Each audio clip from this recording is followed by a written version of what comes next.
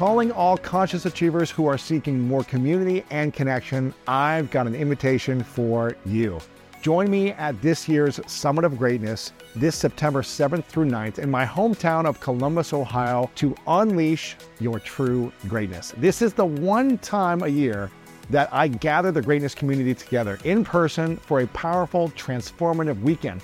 People come from all over the world, and you can expect to hear from inspiring speakers like Inky Johnson, Jaspreet Singh, Vanessa Van Edwards, Jen Sincero, and many more. You'll also be able to dance your heart out to live music, get your body moving with group workouts, and connect with others at our evening socials. So if you're ready to learn, heal, and grow alongside other incredible individuals in the greatness community, then you can learn more at lewishouse.com/summit2023. Make sure to grab your ticket, invite your friends, and I'll see you there. July 30th is UN's World Day Against Human Trafficking, an issue that is far more widespread than you may realize. I spoke with Tim Ballard of Operation Underground Railroad about his mission to end child sex slavery. Though it was an extremely challenging conversation, it's very important, and it hits especially close to home for me. Now, I would never compare my experience to what these kids go through, but I was sexually abused as a young kid. And it took me several years to start to heal. And I feel deeply for any kid who's ever been taken advantage of. Now, some of you might find this information disturbing, but hearing this can make such a difference. Welcome to the School of Greatness. My name is Lewis Howes, former pro athlete turned lifestyle entrepreneur. And each week we bring you an inspiring person or message to help you discover how to unlock your inner greatness. Thanks for spending some time with me today. Now let the class begin.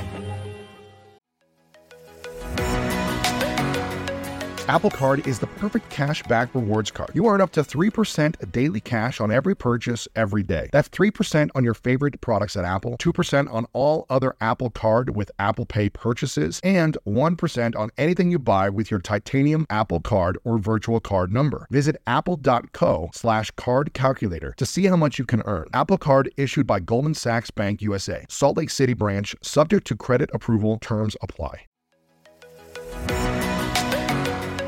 I don't know about you, but when around 3 p.m. hits, I find myself craving the right refreshment to get me through that mid-afternoon slump. New Pure Leaf Zero Sugar Sweet Iced Tea is full-flavored sweet tea, but without the sugar and the calories. It might take several bottles for you to believe that a delicious sweet tea can really have zero sugar and 0 calories. But you know what they say, life is full of surprises. Or in this case, full of flavor. New Pure Leaf Zero Sugar Sweet Iced Tea. Try it to believe it. For 20% off your next 12-pack, head to Amazon and use promo code 20PureLeaf. That's promo code 20 PURELEAF for 20% off.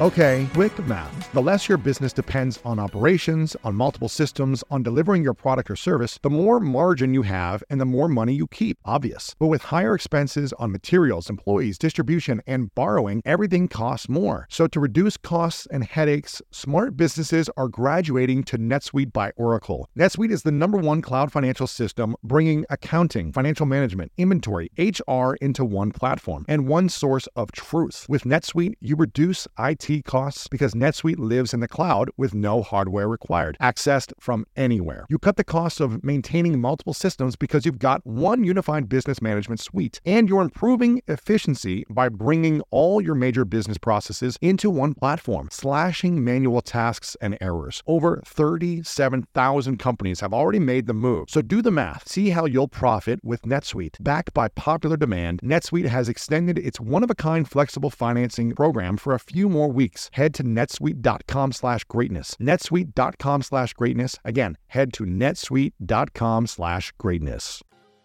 Welcome to today's special episode. Over the last 1,300 plus episodes, there have been so many impactful interviews that I've been lucky enough to have, and I always like to reflect on some of the most powerful. And this episode was one that resonated with most of you guys in the past, and I'm excited for the value it's going to bring you today as well. So I hope you enjoy today's episode.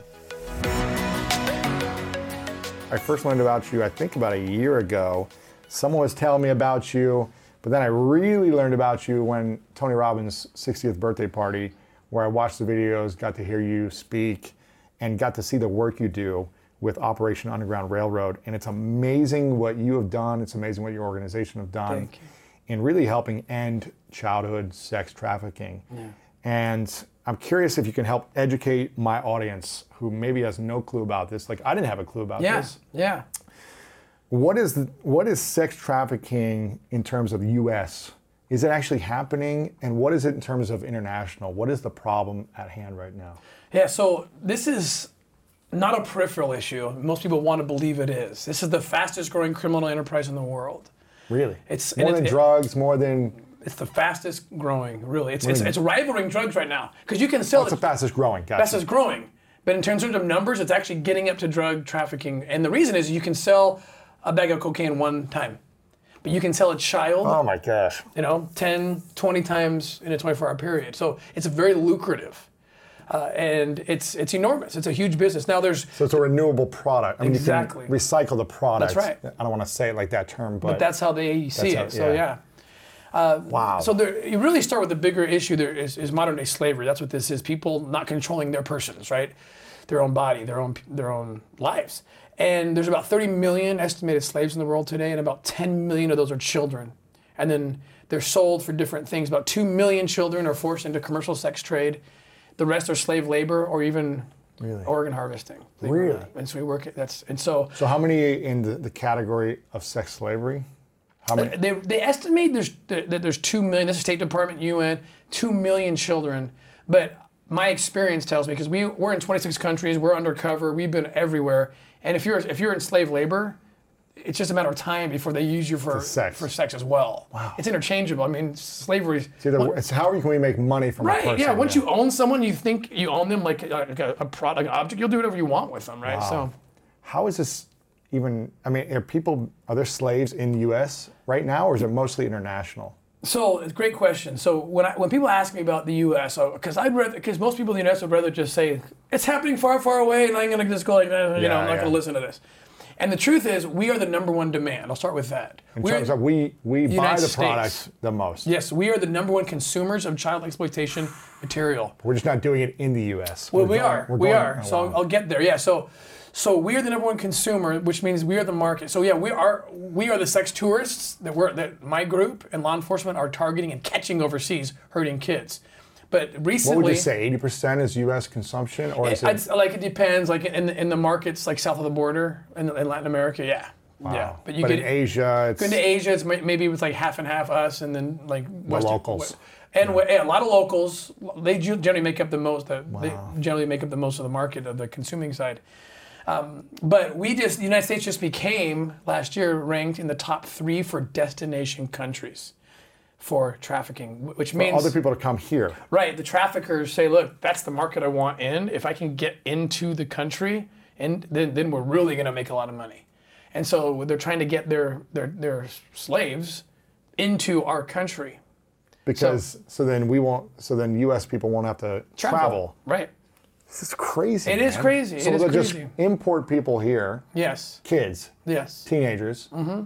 And then they're slaves to whatever they want. For either labor or sex. And it's not as... Where is this happening? Is this in L.A.? Is this in the Middle East? Yeah, that's a good question. Because I can go to like a developing country where the infrastructure isn't as great and law enforcement struggles, and you can see children being sold on the street corners of this beach. You just got to know where to go. You're not going to see that here. Here, it's mostly online. Wow. It's in the dark net.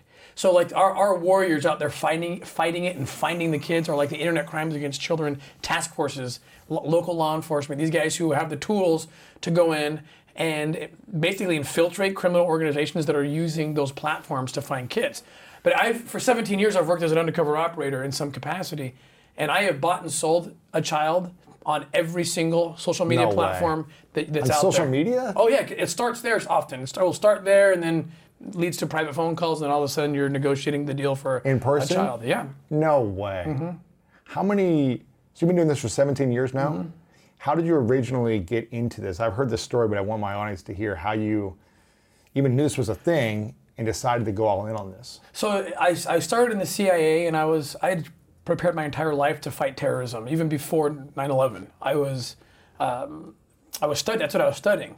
In fact, I graduated from grad school with a degree, a very unique degree in terrorism. Really? In 2001. Wow. So the floodgates opened for us to go work wherever we wanted. I chose the CIA, and I was working at the terrorism desk there. But you were going into terrorism before 9/11. Yes, you already. didn't know it was going to be such a big thing. It was like, oh my gosh, here we go. And then one of the terrorists, people will remember this name, Mohammed Al-Tah, who came across the border. He was staging in Mexico, and he crossed the border and went up and launched those attacks on the Twin Towers. And I was at CIA during 9/11. And I was like, I want to be on that border. I speak Spanish. I want to be on that border to fight terrorism and protect the country from that position. So in the wake of 9/11, the creation of Homeland Security. So I was one of the first to jump ship, and I jumped over into Homeland Security. I became a special agent, undercover operator, thinking I was going to be doing terrorism work. Where were you stationed then? I was at the Calexico, California port of entry. Right. So near Tijuana or near? It's about 100 miles east Inland. of Tijuana. Yeah, It's gotcha. from San Diego, Wow. right on that Where border. a lot of there. people come in because it's probably less of a big city. Yes, yeah. exactly. There's 3 ports of entries there. It's very busy. Wow. And lots of criminal activity crossing that border. Drugs. Yeah. People. Yeah. Yeah, so we were finding tunnels, and it was. Really? I mean, my office was right on the border at the port of entry. I was loving life, but for 6 months I'm doing this. Then they called me in and they said, "Hey, we feel it's time to start a child trafficking unit." I said, "What is that?" I mean, like the rest of the world, like You didn't know, child yeah. trafficking. You could Google child trafficking in 2001, and nothing would come up. Like no one was talking about it. So even I was like, I don't even know what that is. I don't think I want to do that. Yeah. Like that is. I went home and told my wife. She's like, "No way." We were just starting a family, had a couple of kids. She's like, "You can't bring that darkness into our. I don't want to know what people are doing to kids, you know." Yeah. And How old are you at this time? I was probably like 25, 26, yeah. And so I had to go tell my boss, no, I'm not going to do it. And I was really scared to do it because this guy was intimidating to me. Big, he was 6'4", big white hook mustache, wore boots to work, one of those guys. His whole life on the border. And I was not, I didn't want to tell him no. But I'm practicing my speech literally in the mirror, right? Like, okay, how am I going to say this? And my wife walks in to the bathroom and she's crying, and she does not get very emotional usually. And I said, "What's wrong?" She's like, "I didn't sleep at all last night." She said, "For the same reason I thought we had to say no to this because we have children, that is the reason we need to say yes. Because we understand what a childhood is supposed to be. And if it's true, and we weren't even convinced yet, but if it's true that millions are being trafficked this way, how can we Allow it to happen. and do nothing, right?" So then I said yes, and I entered it, and it was about... So you're already practicing your speech, Yeah. and then you decided, okay, I'm going to commit to this. And the speech became one word. Yes. Yes. I'm in. Yeah. I'll do it. And he put me to work right away, and dude, it was like 1,000 times worse than I could have imagined. Like right away, it was just like, When was the moment where you saw something that just said, I'm taking this on as a life mission, not just as a part of my job, but... it was the first time I saw a child that was from the videos. When I was like, this is it. I had to make a decision at that point. So what had happened was we got intel. An American man was kidnapping children in Mexico, smuggling them into the United States. And in San Bernardino, you can look at this case up. His name's Earl Buchanan. You can look it up. You can Google, learn all about the case. He had a compound up in San Bernardino where he was taking the kids and he was filming his sex acts with these kids. He was having sex with them and filming and it. filming it. And then what, selling it online or... Keeping it for himself, sharing it with people. And so this guy's coming across the border, and we're on the scene, and we get the kid out, this 5-year-old boy. And it was the moment that he ran. 5-year-old boy. 5-year-old boy. Gosh. And I recognized him from the video. No way. And I was like, oh my gosh, I've never seen one of the kids from the video. And I didn't know, I had a physiological reaction. Like I didn't know if I could handle this. And then the kid kind of inherently knew we were the good guys, right? So he runs to us and jumps in my arms. No way. And he's like he's holding me and he's shaking. And I'm just like, oh my gosh, does he speak English? Does he speak Spanish? Maybe both, I don't know. And he spoke perfect English, which was haunting to me because the only reason he did was because he had been with this guy, as it turned out, since he was taken as an infant. Oh my gosh. And he said to me, like no 5-year-old should ever have to say to anyone, he said, I don't belong here. And the pain was so severe for me because I could immediately multiply that statement by millions of kids. And that was it. And then that led to raiding the compound, and we found 11 other kids. No. Yeah. How old range? About from 6 to 12. Wow. So that was my point of like, I had to make a decision. I went home after that operation. So the first operation. That was the first time I'd done a lot of cases where Research, we did the receiving end. So we did like the search warrants and arrests of pedophiles who were receiving child rape videos. But they didn't have kids there. Right. This was the first time I saw one of the kids from the video, and it like changed my life. But the change was either going to be I'm quitting forever or I'm all in, because you can't. It's too much to go one or the other. You can't go middle ground on this, right? And I went home that night after 2 or 3 days. Actually, I went home to my wife. She didn't really know what was going on. I walked in the house, and then I see my kids, right? Now, and they're playing and having fun. And this kid was literally 12 miles away. I live 12 miles from the border. This was happening to this child, and the whole dichotomy of the whole, how can we be in the same community and hell here and almost paradise here for these children who have I lost my mind. Like I couldn't handle it. I saw my children being hurt. I went to like a mental, and I literally fell down. Like my knees collapsed. I fell down, and my wife thought I was having a heart attack or something. She runs over to me. She's like, "What's wrong? What's wrong?" I'm like, "I'm out. I'm out or I'm in. Like I can't. This is so bad." And it was my wife again who said, she got me calm, and she said, "Look, it's hard. I know the pain. You're clearly suffering something, but how does that compare to what that child suffered?" Oh my gosh. And I was like, "No, you're right. That's it." Yeah, you're not experiencing it. Yeah, I'm like, I felt guilty. Like, how stupid. I'm up on my knee. I jumped up, and I'm like, I'm in 100%. But the thing that happened, and call this luck, providence, whatever, to me was special, is the little boy had a necklace. That little boy, the 5-year-old. And his sister had given him the necklace when they were separated by Buchanan. Yeah. Okay, and it was a little dog tag. And he gave it to me. He knew I had to go find his sister now. Oh no. Yeah, and we did. We got her. We got her out. Oh my God. But he gave me the necklace, and I tried to give it back. He's like, "No, it's yours. It's yours." This is when he was hugging me, and I'm like, "Okay." I put it in my pocket. Didn't think much of it, but later one of my children found it and said, "Would you get this?" I'm like, How do I tell this story to my kid? And I tell my kid what I can, and he says, "Isn't it cool that little kid put your name in the necklace, Dad?" I said, "What are you talking about? My name's not on the necklace." I'm like, yeah, your name's right here. And sure enough, I flip it around, and that little necklace had a scripture from the Bible on it, from the book of 1 Timothy. Oh my goodness. So that was like, to me, I was already feeling like, what am I going to do? Am I going to quit? Am I going to go full in? That necklace, it was like, it was like that little boy, whether he knew it or not, just gave me a commission. And that necklace, I wore that for every operation I did from that point on, and it was kind of like my symbol, like I'm in now. So. Wow. And so you started here locally in the U.S. Yes. And then you started going to different countries. Right. And you started going to South America originally, right? Right, because what happened in 2006, the U.S. passed a law called the Adam Walsh Child Protect Act.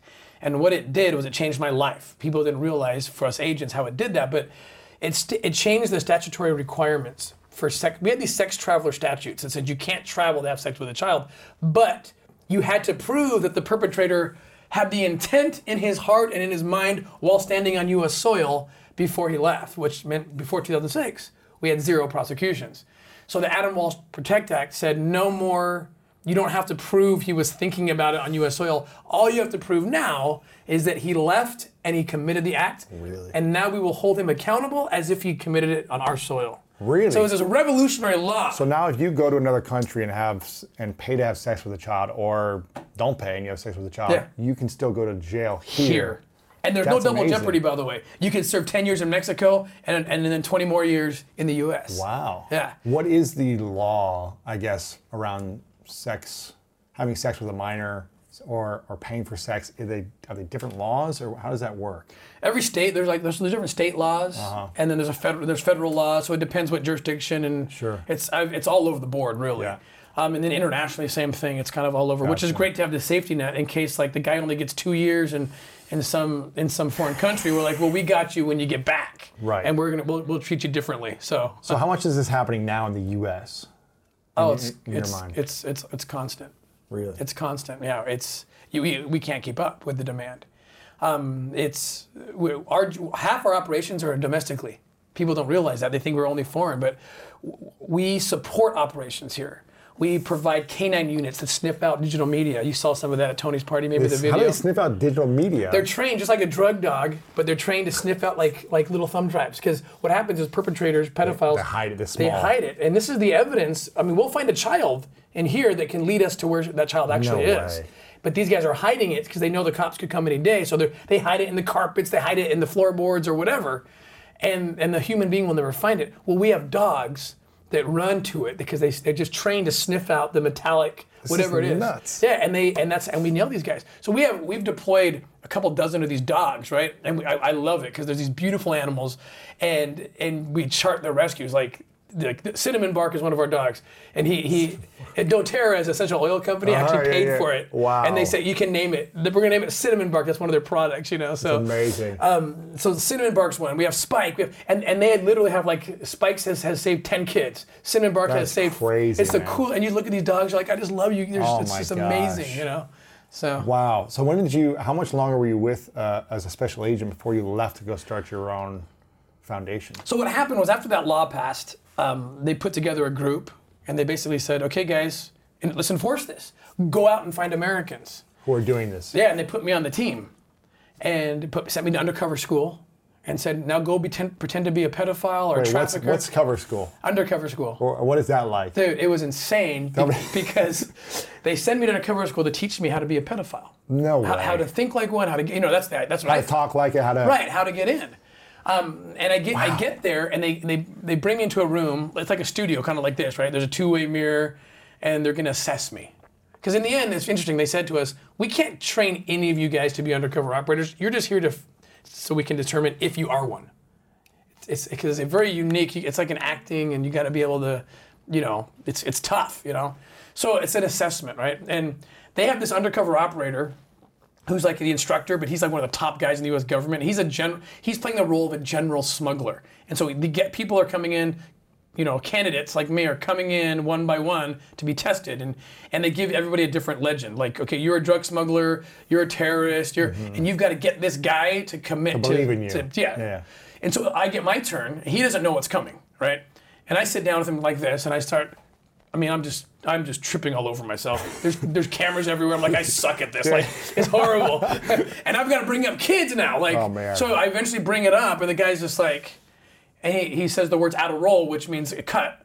And he looks at the guys in the two-way, and he says, what are you doing? He says, are you punking me? Like, I have a daughter who's a year old. I'm not going to play. And he left. I'm like, what's going on? So the instructor comes in. He's like, Tim, bottom line, like, look, we're in new waters right now, man. Like we gotta chart this course. So I felt very much alone. So actually, what I did was, because there was no real there was no curriculum yet. You were creating it. We were creating it, and I actually started reading every book on the last time that I could read. We knew that slavery existed.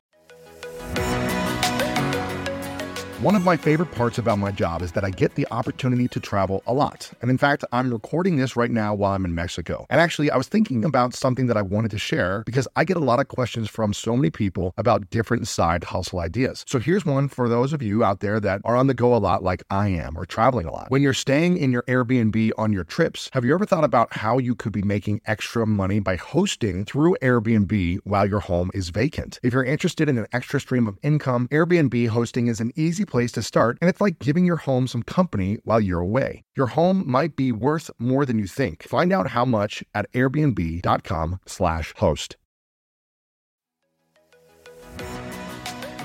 So listen, we all know life is full of yada yada, like those quote unquote free trials that somehow still charge your card for something, or when companies have those sneaky gotchas hiding deep in the fine print. And I know you've dealt with yada yada before, like those bills that keep going up and up for no reason at all, or when budget airlines promise a cheap fare but then charge you for every little thing until you realize you're paying more than you would have somewhere else. And yes, it is possible to outsmart yada yada, like triple checking airline deals to make sure all you need is already included, but you don't take yada yada in life. So don't take yada yada from your wireless provider. Metro by T-Mobile has no contracts, no credit checks, no surprises, and nada yada yada. Stop by one of over 6,000 Metro stores nationwide.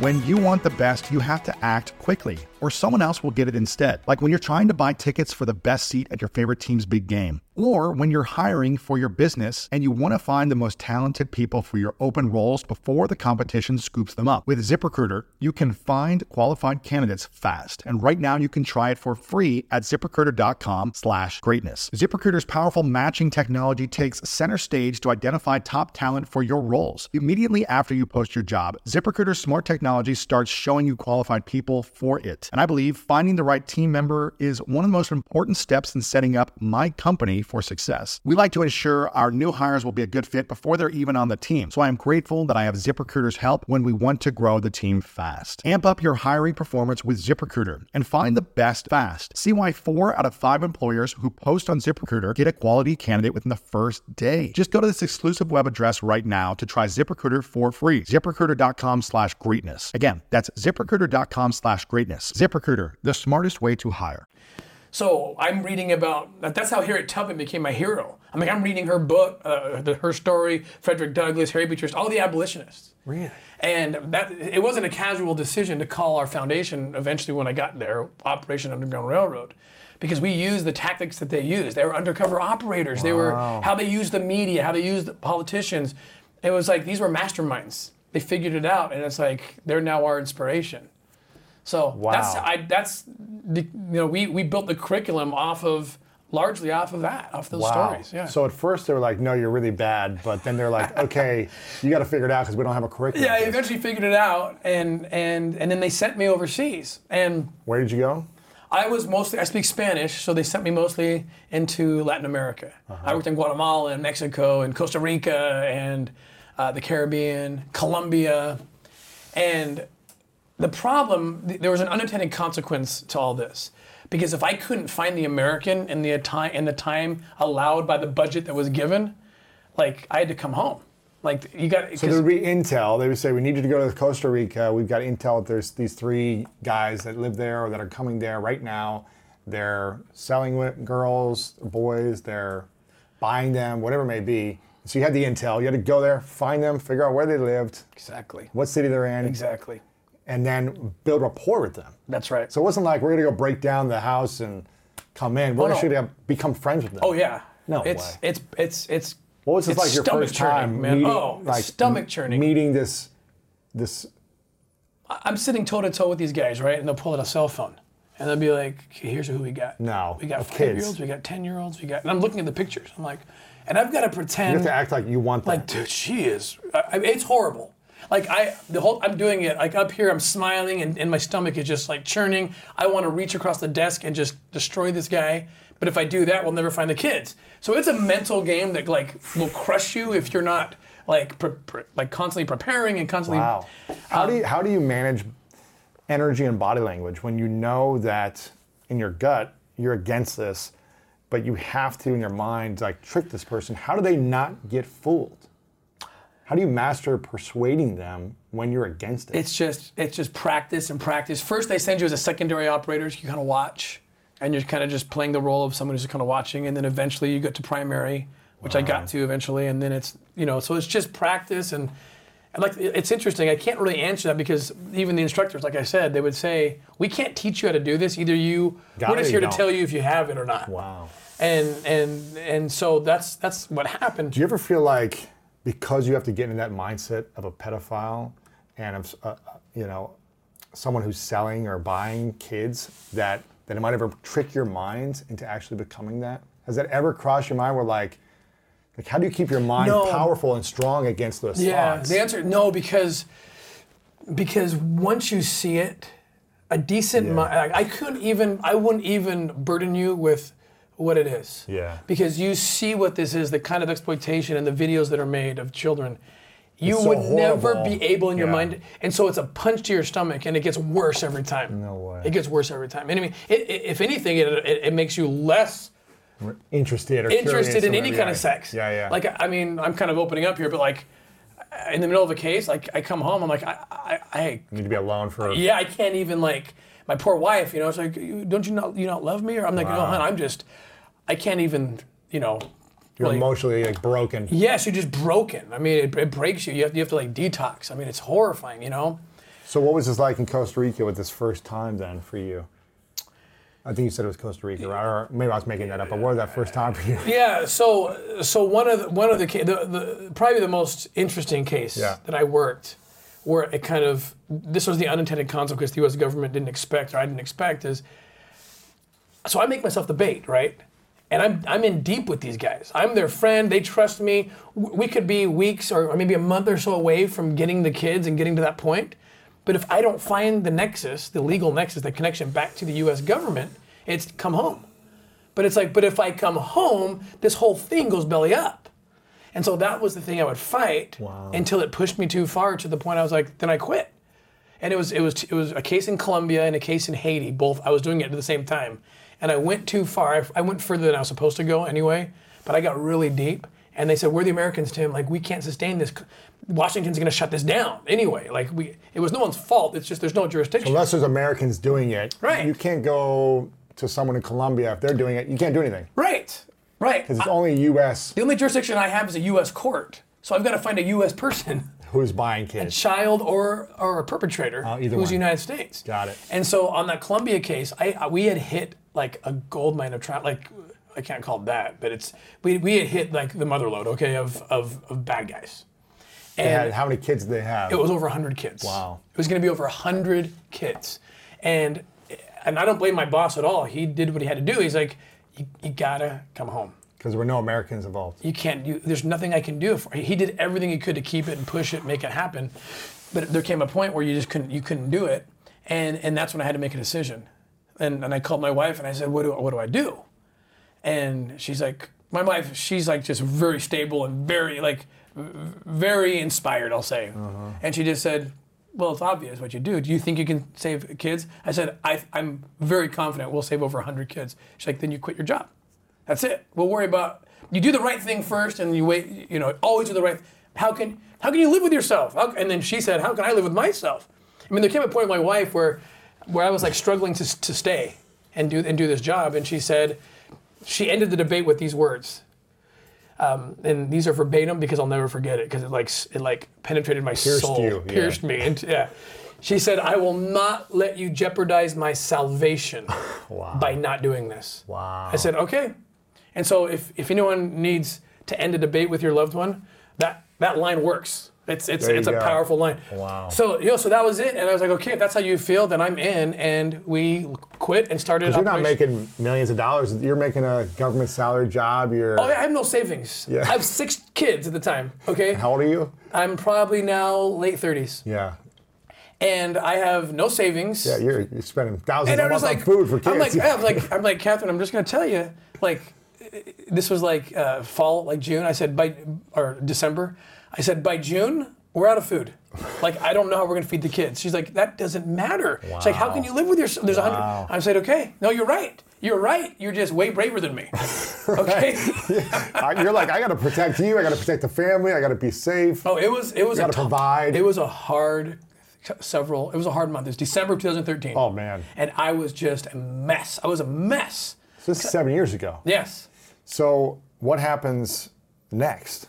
Do you go, was that the first thing? You quit the job and then you go back to Colombia? Yes. And you assemble the Marvel cast of Crusaders to come with you? Yeah. And I have just enough money to do those 2 up. And there's one. So you're funding it yourself? Yes. Yeah. So I'm calling a lawyer. You gotta buy guns. You gotta buy whatever materials. You gotta.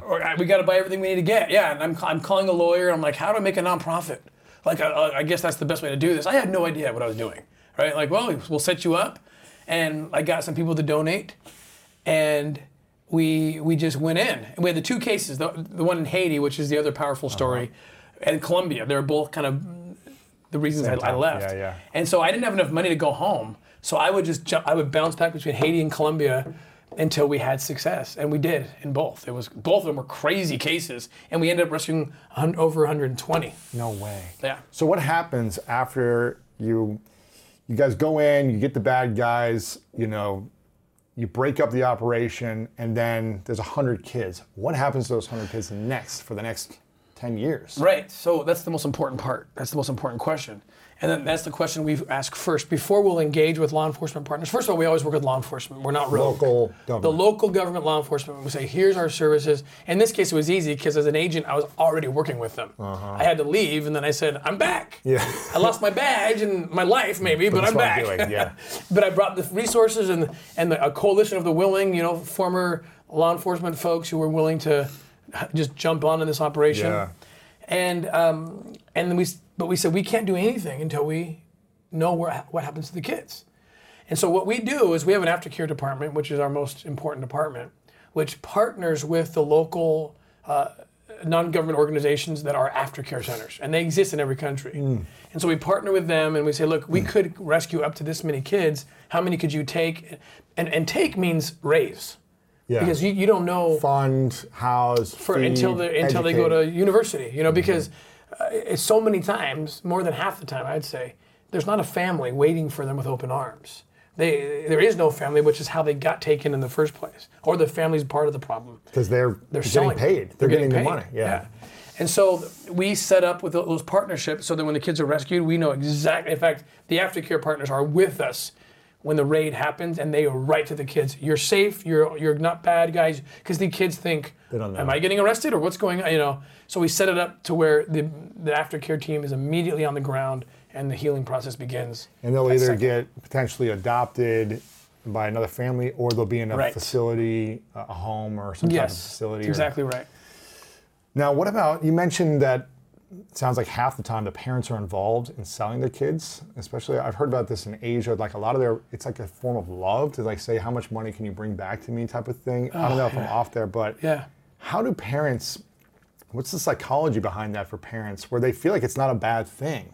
I've heard of this sometimes, in some cases. It's like part of the culture, I guess. Now, how do you, as a parent, how could you do that?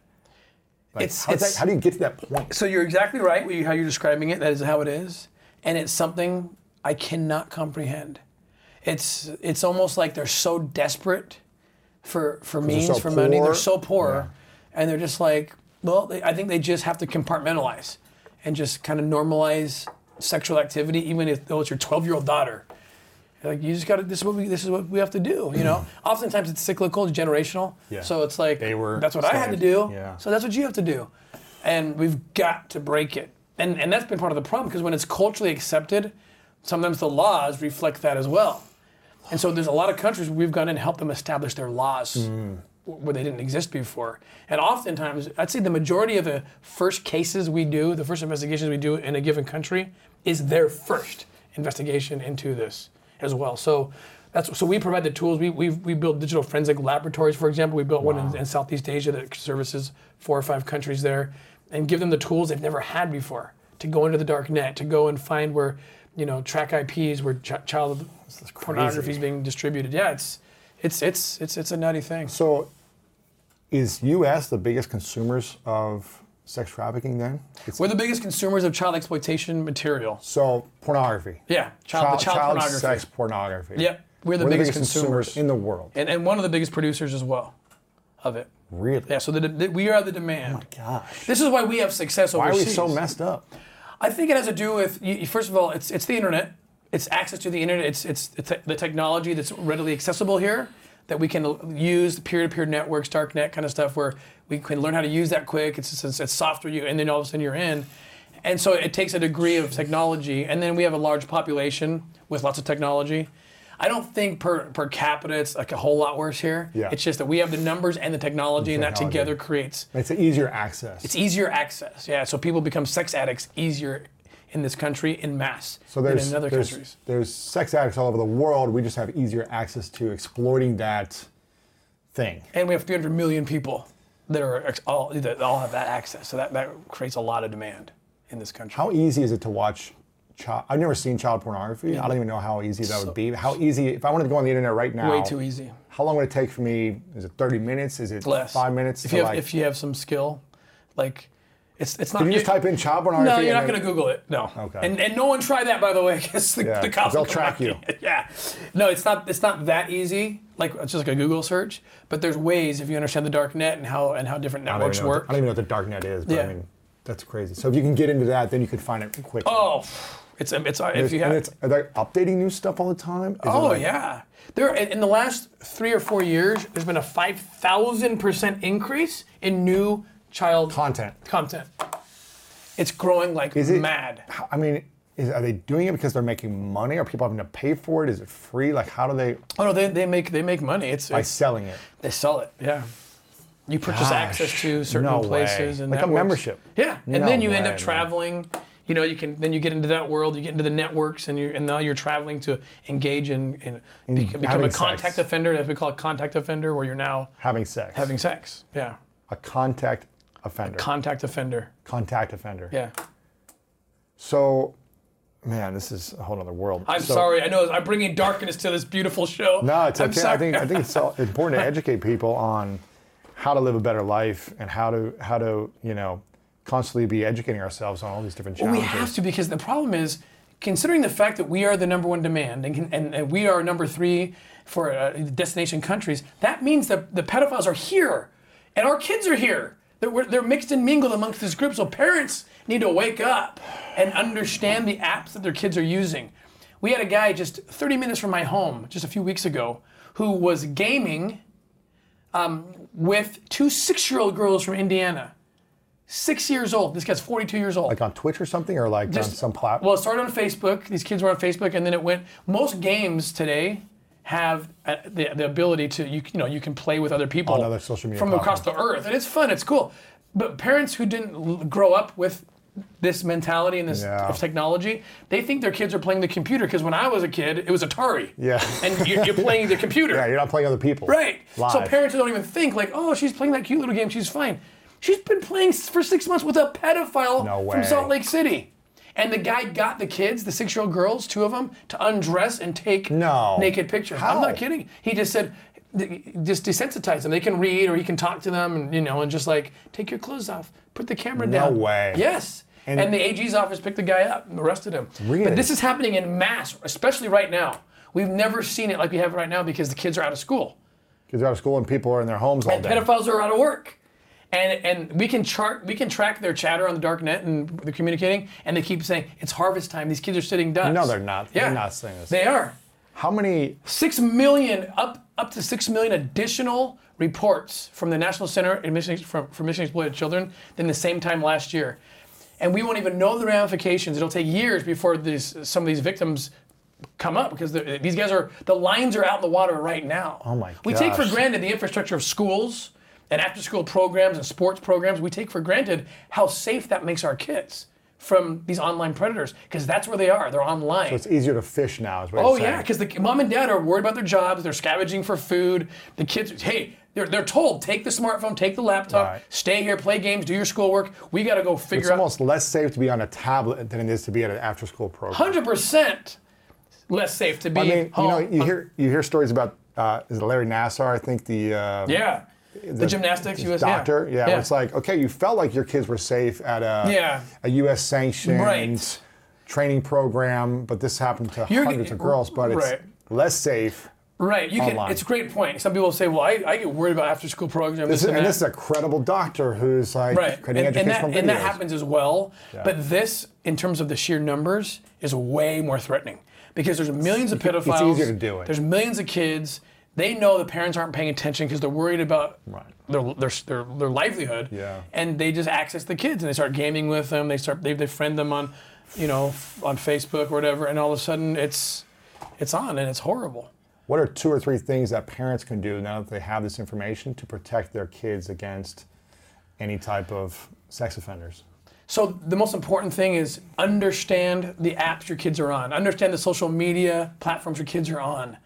Know if people can access them pretty readily, pretty quickly, and that's the problem. Is parents just, if you're my age or older, we missed it. We missed the internet, so we didn't grow up understanding with raging hormones and undeveloped brains. We didn't have to deal with the internet too. Our kids do.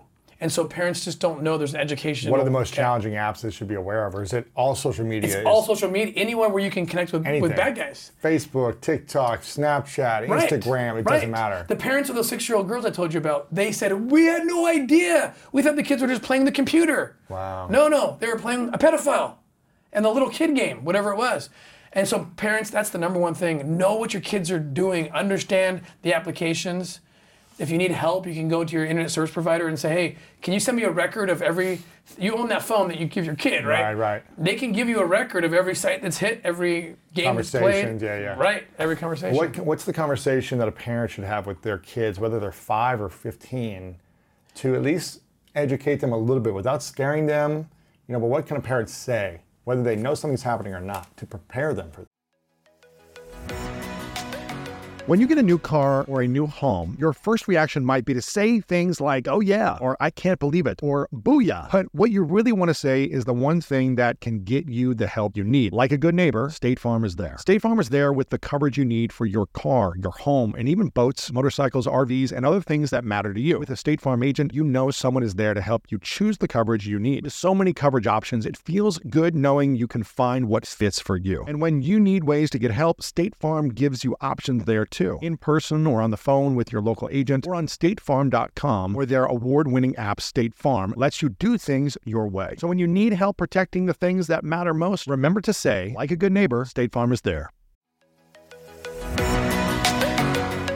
This show is sponsored by BetterHelp. And I've learned the hard way that constantly holding on to your emotions and repeatedly choosing to not talk about your feelings will only make you feel worse and worse. And up until about 10 or 11 years ago, I was afraid to talk about my trauma that I experienced. And I know we all carry around different stressors, big and small. And when we keep them bottled up, it can start to affect us negatively. But therapy is a safe space to get things off your chest and to figure out how to work through whatever's weighing you down. And if you're thinking of starting therapy, give BetterHelp a try.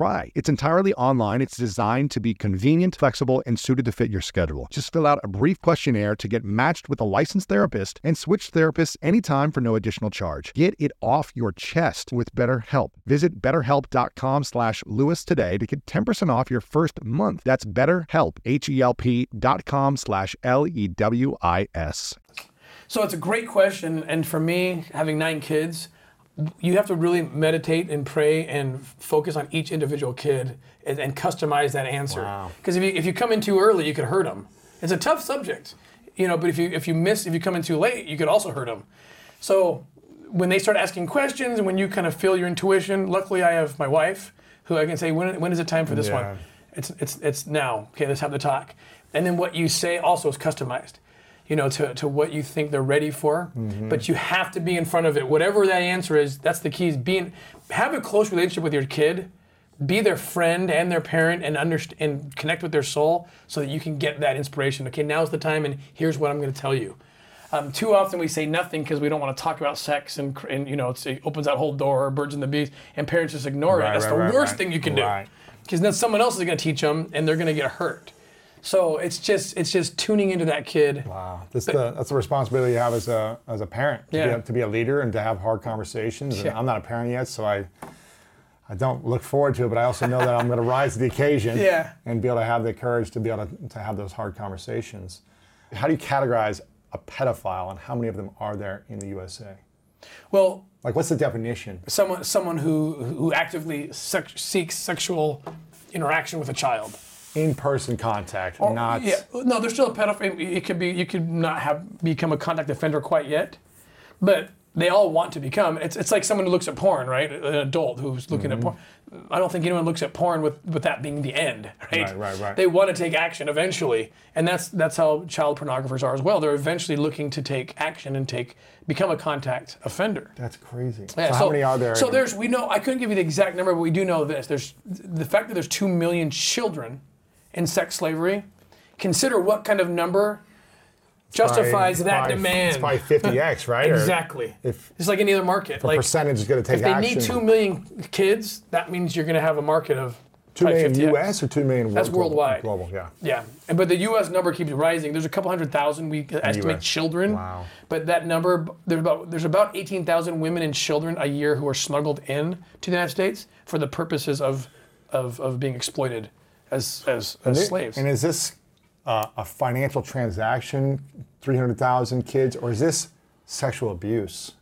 Against from adults to a kid. There's a mix. There's a mix of both of those. I mean, for me, I was sexually abused when I was 5 by a man that I didn't know. You're kidding me. No, I didn't I'm know not. this. Yeah, and the babysitter's son, he was probably 16 or 17, I was 5. It's one of my probably first 3 or 4 memories I've ever had. My gosh. For 25 years, I didn't tell anyone, and it deeply shaped my life. It only happened once. I can't even imagine something happening over and over again and not feeling comfortable or safe. And it deeply impacted the way I think, the way I took action, how I was defensive, and like everyone, I felt like everyone was out to get me. It was like everyone's trying to abuse me, everyone's trying to take advantage of me. And it showed up in every area of my life, from sports to teachers to relationships to business partners, until 6.5, 7 years ago, I finally opened up and started to heal and started talking about it for the first time. For 25 years, no one knew about this. Wow. And it was one of the hardest things I ever did, was talking about it. And then I knew that this had power over me because I was so afraid of what would happen if people knew this about me. The more I talked about it with family, then friends, then I finally opened up publicly about it on my show. And the moment when it was no longer like scary to talk about it, when I realized like, okay, now my healing is starting. Yeah. And it's been an amazing 6.5-year journey of healing the past, letting go, forgiving.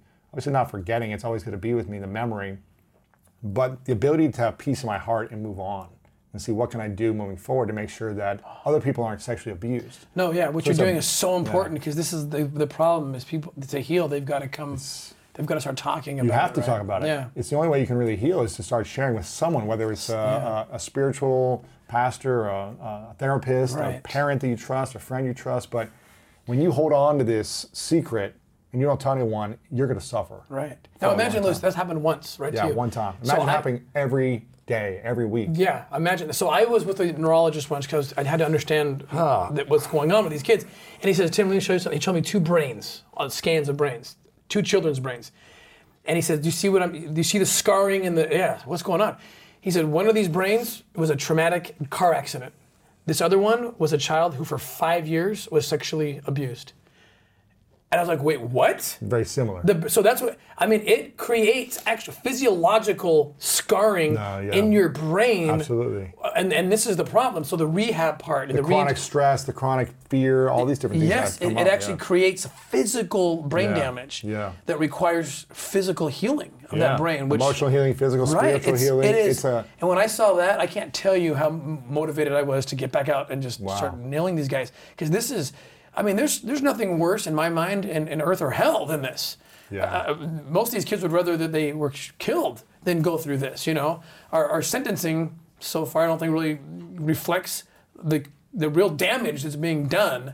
And it's because people don't want to talk about it, right? The more we talk about it, the better our justice system will be, the better our aftercare services will be. But this is a very real, very, very real threat to all our kids. And how's the process work for you, if you can break it down for me? How do you decide who you're going to go after? Is it, okay, we're assessing the dark web information first, we have researchers on your team that are finding this person's got 50 kids, this has got 20, you know, how do you guys assess like where you're to go make the hit? So when I first left the government, I had basically pending cases, right, that I couldn't work because they were outside my jurisdiction. So those first ones, like the one in Colombia and Haiti, those were easy. But then after that, it was like, now where do we find the next one? So it's funny, great question, because I'm like knocking on doors, like, can I work? Can I help you guys? Yeah. Because those 2 hits were successful, so we got more donation dollars. So I'm like, and I had to actually convince people, like, you have a problem, we can help. We were turned down.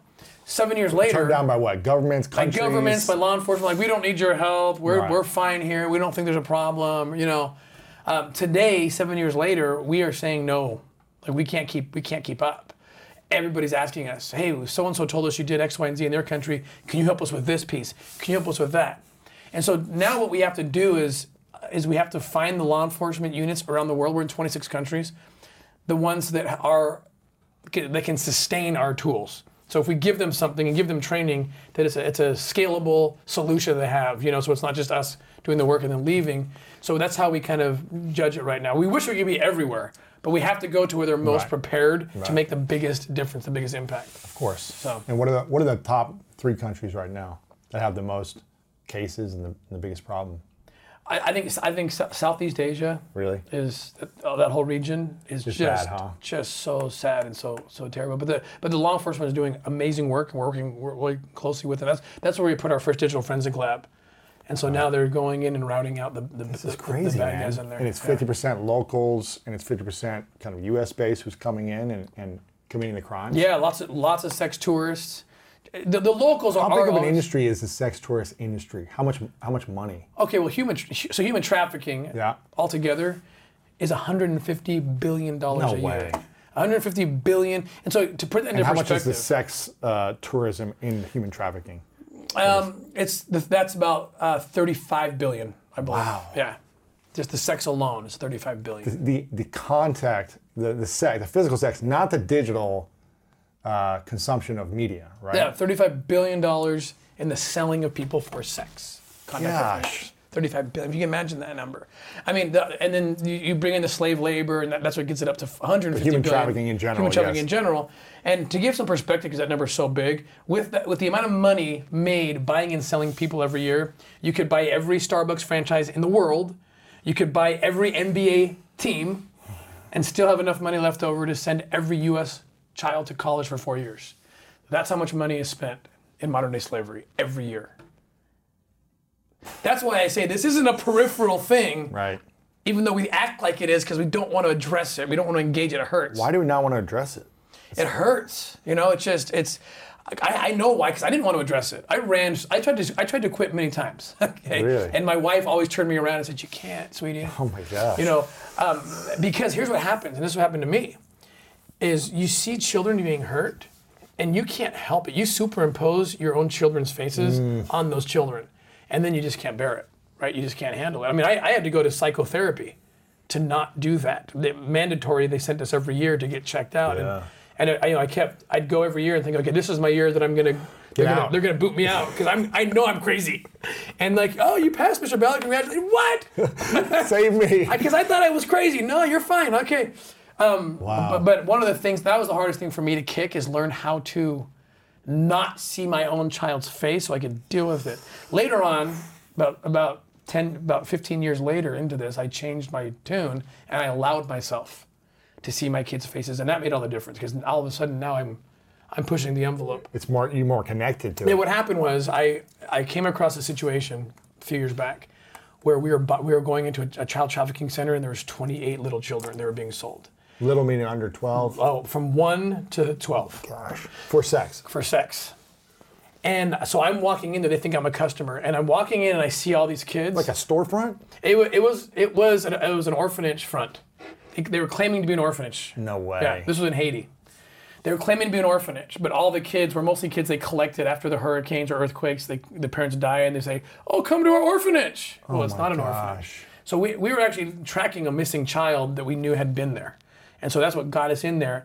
And when I saw the kids outside the gate, I was about to go in, it was almost like a PTSD reaction where I'm like, oh, I'm seeing my kids, okay, do the training they taught you. But instead I said, you know what? What if I don't do that this time? What if I let it happen? What if I just allow these kids to be my kids? So I went in there and I was like, oh my gosh, I never should have done that technique. I should have always done this. And this is what I encourage Before everyone you were to do. wearing like a mask. Right. So you wouldn't feel it as Because- deeply, but now you're feeling it so deep. So deeply. And what wouldn't you do for your own child? Oh, wow. So now I'm willing to go the distance, right? And that case got nuts. And it's funny, I know this experiment led to this. After we rescued 28 kids, we did the whole sting by, and I ended up adopting 2 of the kids that we rescued, who are now my kids. In Haiti? Yeah. It was a preventative strike. Turns out none of it have actually been sold yet. They're all being sold. And so, yeah, so 2 of my kids now, they came from that operation. Wow. So they literally made became your kids, They became yeah. my kids, yeah. Wow. How many kids do you have now? I have 9 now. Wow. 7 from birth of your Seven, yeah, from your biological. wife. Yeah, and then 2 And then adopted 2 from adopted, Haiti. yep. How many more? I mean, how many do you want to have? Oh man, the prenup said 6. Okay, when we got married. Really? Yeah, we were done at 6, and we were both done. We're like, okay, we got to 6. I came from 6. My wife came from 6. Yeah. And then this case happened after that, and we saw these kids, and it was just like, here's my wife again. I called her. I said, you won't believe this. What I just saw, these 2 little kids. It was the 2 kids I actually bought in the sting operation. I mean, I just grew attached to them, and it was my wife who just had this experience, and she just said, I want to be their mom. Wow. I said, no, you don't. You can't do this. Like, we can't do this. You know, I want to be their mom. So that's how it started, and we ended up bringing them home. And then the seventh one came, defying all science. Somehow it happened. So how much does it cost to buy a kid? I mean, to buy a kid, is it to buy them to own them? Is it to buy them to have sex? What's the difference between? They do both. Okay, so generally, if you're going to take a kid, if you're going to use a kid for the weekend or something, you can probably double or triple the price of what the adult sex market would be. So whatever a prostitute, sex worker, whatever you want to call it, you can double or triple it. Double or triple for a child. For a night or for a weekend or whatever. For purchasing, it depends what the country, but those kids they sold me that became mine were $15,000 each. But the work $15,000 for a person's life. Yeah, unbelievable. Just say here, it's yours. In the Middle East, where we're dealing with ISIS, and we're working, and this is where we're getting organ harvesting, and a pediatric heart is up to $250,000. So that's a kid's heart. A kid's heart. That's how much it sells in the black market. How often is this happening with organ harvesting? In the Middle East, quite a bit. So ISIS rolls in 2015, and they make sex slaves out of the Yazidi people. These beautiful people that are just peaceful, that are living in northern Iraq and a little bit in Syria as well. And ISIS came in and just said, you are less than human, and they just took them and made sex slave markets out of them. Also, a lot of the Christian communities were devastated in a similar way. Eventually, ISIS gets pushed off its sovereign territory, and it was making its money by taking over cities and like taxing people. So they lost their oil revenues when they got pushed off the land, but they kept the kids. And so I got to make money, so they start selling these kids to sex slavery or to organ harvesting. Oh my gosh! We've taken down 2 organ harvesting rings, already so far. So Do they keep the kids alive after they take out some of their organs, or is it you're dead?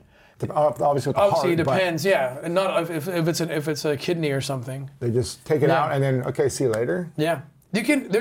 People are finally reporting on it. I think CBS or ABC News recently did a story on it, but we're in the middle of it. This is the Nazarene Fund. I'm the CEO of also the Nazarene Fund, which is a sister organization with OUR. Mercury One, Glenn Beck started that. Oh, wow. And then I took it over three years ago. Yeah, but Glenn Beck's still the founder. He was the godfather of OUR as well. He gave us all our first money. Glenn did. The money I needed to rescue those kids in Colombia and Haiti, that was Glenn. Really? He was the only one that took the chance. He's like, I'll front it, go for it. I'm like, are you serious? He's like, yeah. He got me the money. It was pretty intense. Oh, that's nice. Yeah, risked his whole media company. Wow. Really. Yeah. His lawyer said, don't do it. If they fail or someone gets hurt, you're screwed. He's like, I don't care. It's like, I'm not going to go to my maker and tell him I said no. It was an amazing story. So he asked me to run the Nazarene Fund 3 years ago. So that's our work in the Middle East, which is just this stuff and we're extracting these kids. I mean, we're going in and taking the kids out. So have you found kids who had, I guess organs taken out or? Oh yeah, no, the ones that are surviving. Kidneys and stuff. Really? Yeah. So you find them and they're sewn up or whatever. Yeah, and there's been, like I said, there's some mainstream media have gotten into it. Thank goodness in the last several months, and you can see people can go on Google and you can see it. They're stitched up. But if you're a small child, they're going to make their most money off a pediatric heart. Really? $250,000 off a heart. They're very high in demand. Yeah. Man, this is crazy, man. Yeah. Servicing markets generally outside the United States, right? Like these are markets in countries that there's no regulations and it's just black market stuff. The work you're doing is really amazing, and you've got a movie coming out, which I got to see a trailer of it a couple months ago. Yeah. And when's the date it's coming out? Do we know? We don't know. Later in the year. COVID shifted everything, so we don't really know. But the film is locked. It's done. Stars Jim Caviezel, Mira Sorvino, Bill Camp. It's going to be amazing. It's these guys are artists. They're geniuses. They did a very good job. And what's the movie called? What's it telling the story of? It's called The Sound of Freedom, and it basically tells the story. A lot of that I just told you. Yeah. Like for example, with the little boy in the van, they actually filmed that scene exactly where it happened with the necklace and all that. My goodness. And it gets into Colombia, the Colombia raid where we rescued the 120 kids. Our first big operation that rescued 121. Yeah. And what's your mission moving forward with the movie, with just everything you're up to? Is it to end sex slavery? Is it to rescue a certain amount of kids a year? It is to end it. Yeah. So we did an experiment. And it was very telling in 2014. We put almost all of our resources into the northern region of Colombia. And one region. And we just pounded. How do we get rid of it? Pounded. Like every month, 2 or 3 operations, and empowered law enforcement. And then to the point where they stopped. And the would-be trafficker said, yeah, I had to give it up. I'm into drugs and I'm doing something. This is crazy. Yeah. And so we did it. We knew it would happen. It's logical. Like, now there's a consequence. There wasn't before. But we did it to show, like, if everybody would focus on child crimes, if we all did it together, we could end it. But it's not going to be governments alone. It's going to be people getting loud, which is, we have an opportunity right now because people are getting loud about it for the first time in a long time, or maybe ever, on July 30th, which is there's anti-human trafficking, World Anti-Awareness Day. Yeah. So how can my listeners get involved, whether a small way or they want to get involved in a bigger way? What can they do? Can they go to your website? Can they email you? People can go to our website, ourrescue.org. OURrescue.org is the website. Look at our videos, and there's something on there that says join the fight. We have all sorts of ideas people can do to get involved. So if people want to go out and get that commission and a little symbol that reminds them of the fight, you can go to freedomdogtag.com. It's an opportunity for people not only to kind of get their symbolic commission, but for every 30 necklaces sold, we literally, with that money, we can rescue a child. People can also text help them to 51555, and we're giving specific instructions on how you can get involved in your city on July 30th. 60 cities have already committed to get loud in some way. They'll go to a park, obey the laws and the social distancing, but it's generally go to a park, and local leaders will show up and commit that we're going to do more for kids and make sure the kids in your community are protected. Wow. Yeah. It's exciting. And if you want to be a part of helping spread the message, make sure to share this video out or share this audio out. And make sure to follow Tim. What are you on social media? Tim Ballard 89. Tim Ballard 89. Make sure to follow Tim. Make sure to tag him when you're sharing this out so he can follow up with you as well and stay connected. I know you do a lot of other stuff behind the scenes that I want to get into hopefully soon in Utah and be a part of learning about how you guys actually do this. We're bringing you up, man. We're going to put you into one of our training programs. Lock me in. So the movie, be aware. So if you go to the website, if you sign up, you follow you'll be able to watch the movie when it comes out. Absolutely. We'll keep you up to date on everything. Else. You've got a bunch of books to talk about this as well. If you want to dive in down the rabbit hole, you can read the I got lots of content for you if you want to learn more. Exactly. But this is an amazing mission that you're on. For me, who's been, I wasn't sold, but I dealt with sexual abuse, and I know the trauma that it has and the years of unwiring that it takes to feel normal, to feel like the world isn't out to get you, to feel like your stress levels go down, to feel like I couldn't go to sleep at night. It took me hours to go to sleep every night until I was about 30. And then when I started to heal, I could finally sleep. Yeah. So I know what it does to the wiring of a human being with sexual abuse. That's right. I can't even imagine what it would do to someone who's being sold by their parent, not by their parent, over and over and over again for years. I couldn't even imagine how you would start to heal. So what you're doing is an amazing gift and a service to humanity, and I really acknowledge you for that, Tim, for being an incredible leader in this space, being a hero in this space, and using your wisdom, your skills, your tools, your resources, your relationships to make the biggest impact in this space. And I want to be a support for as long as I can on this. This is a big part of me that I want to help out as well. I want to ask you a final few questions. This is called the 3 truths. So I want to imagine it's your last day on earth. Okay. And you go somewhere else after your body dies, right? Okay, yeah. But you've accomplished every dream you could think of in your whole life, for your personal life, with your family, your kids, for your businesses, for your foundation. Anything you can imagine, it's come true. But for whatever reason, all of your work has to go with you. Your videos, movies, content, it's got to go with you to the next place. But you get to leave behind 3 lessons you know to be true. You get to write it down on a piece of paper, and this is all we would have to remember you by. These 3 lessons, or what I like to call 3 truths. What would you share with the world that are your 3 truths? I think the first truth, the most important truth, and this comes from years of trying to find light in my darkness. Because to work in this world is so dark, and it will destroy you. It will destroy you. I needed to find light. And so my advice to people would be, what I would share is, because we all have darkness. I don't care who you are. You don't need to be fighting trafficking, right? Darkness is everywhere. Yeah. So mine would be based on how to get light in your darkness. And the number one thing is serving other people. Service turns the lights on. Tony Robbins taught me this. I mean, I knew it just functionally, but until he put words to it in the research. I mean, when you serve people, something happens to your brain. Mm-hmm. Like there's a physiological, in my mind, it's God. I'm a faith guy, and when you serve people, your brain literally releases serotonin and endorphins and oxytocin. Yep. And what it does is people that have an excess of those beautiful. You feel better. You feel better. Yeah, you're healthier, and you're happier. You have more courage. You have more optimism. This is science, right? Now, in my mind, what that is it's also, I believe it's God preparing your body to commune. And with the God, your creator, whatever it is, I don't care. But a higher source that will then give you, that you need to be a better version of yourself. Yeah. Okay. And so service has all these benefits apart from just doing the good of helping somebody.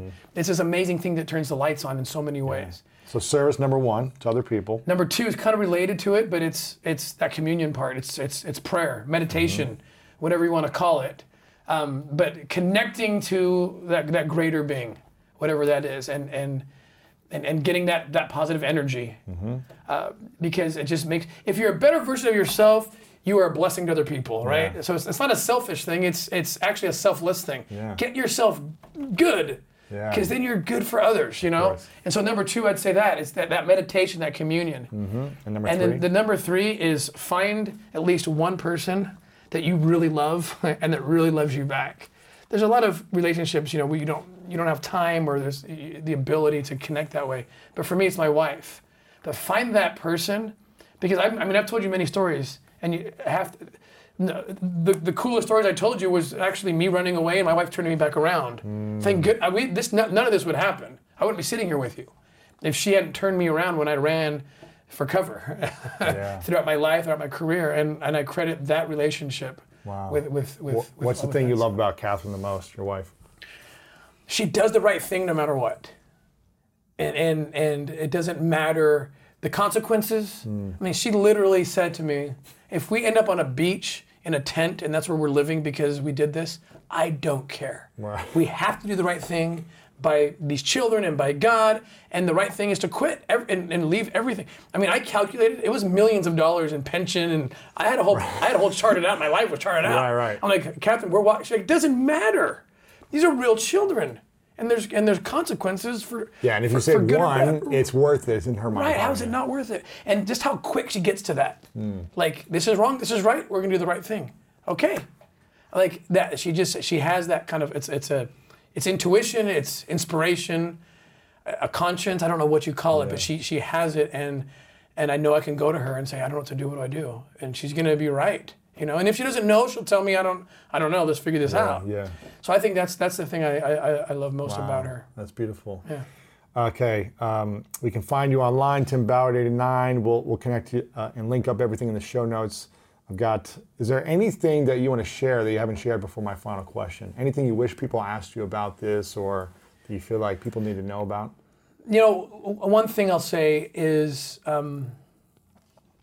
I'm worried about the world right now. I'm worried about kids right now, a lot. Because I feel like we pursue good things and they make sense, but too often we don't consider the children who are being hurt. And it's unintended, it's no one's intent to do this. But we talked about, for example, we're in the middle of a debate right now, and this is not partisan for me, it's not political, even though everything seems to go that way these days, right? Yeah. But the idea of opening schools and what that does, all I'm saying, I'm not going to give the answer to the question. I'm not smart enough to give an answer to that question. But I will say this, that we're not even, I don't see the kids as part of the debate. For example, the spike, 6 million additional reports of children being abused originating online. This is from the National Center for Missing and Exploited Children. And that's a lot of pain. Yeah. And it happened because we, as a society, we decided to shut everything down because of COVID. Okay, do we know the trade-offs? That's all I'm asking. Are we considering the trade-offs? And the concern I have is, the CDC and others have come out. I'm not a scientist, but I can read data. And if you're 60 years or younger, you have a 99.9% chance of surviving. If you're older, it's very, very, very dangerous, and you should definitely take mass precautions, and we should do everything we can to support that.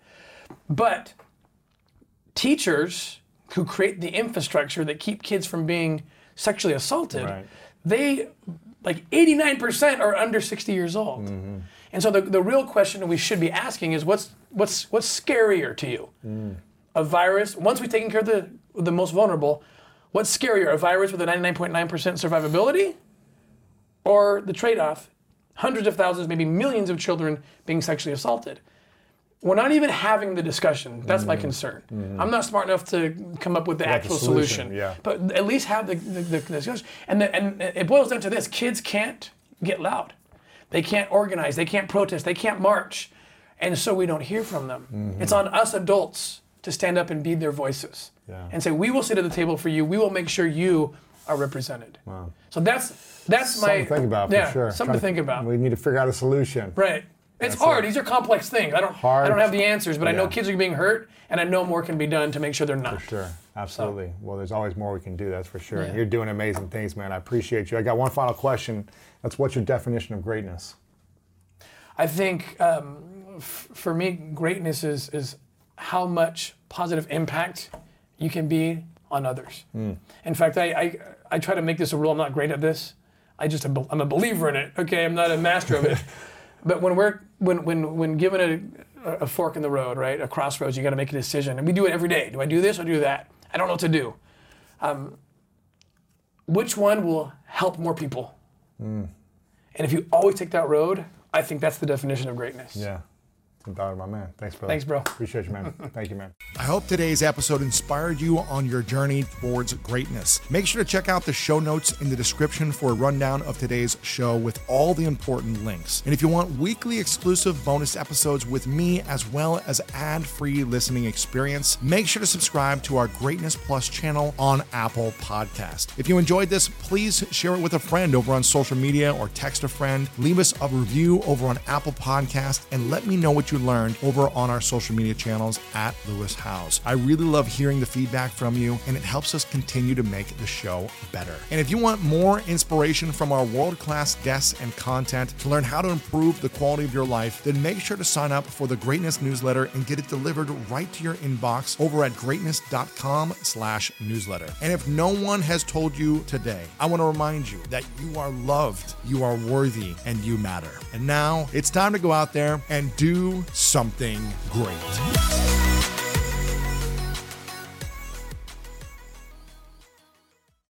At Capella University, you'll get support from people who care about your success. From before you enroll to after you graduate, pursue your goals knowing help is available when you need it. Imagine your future differently at capella.edu. When it comes to teaching kids and teens about money, practice makes perfect. That's where Greenlight comes in. With a debit card and money app of their own, kids learn to earn, save, spend wisely, and invest.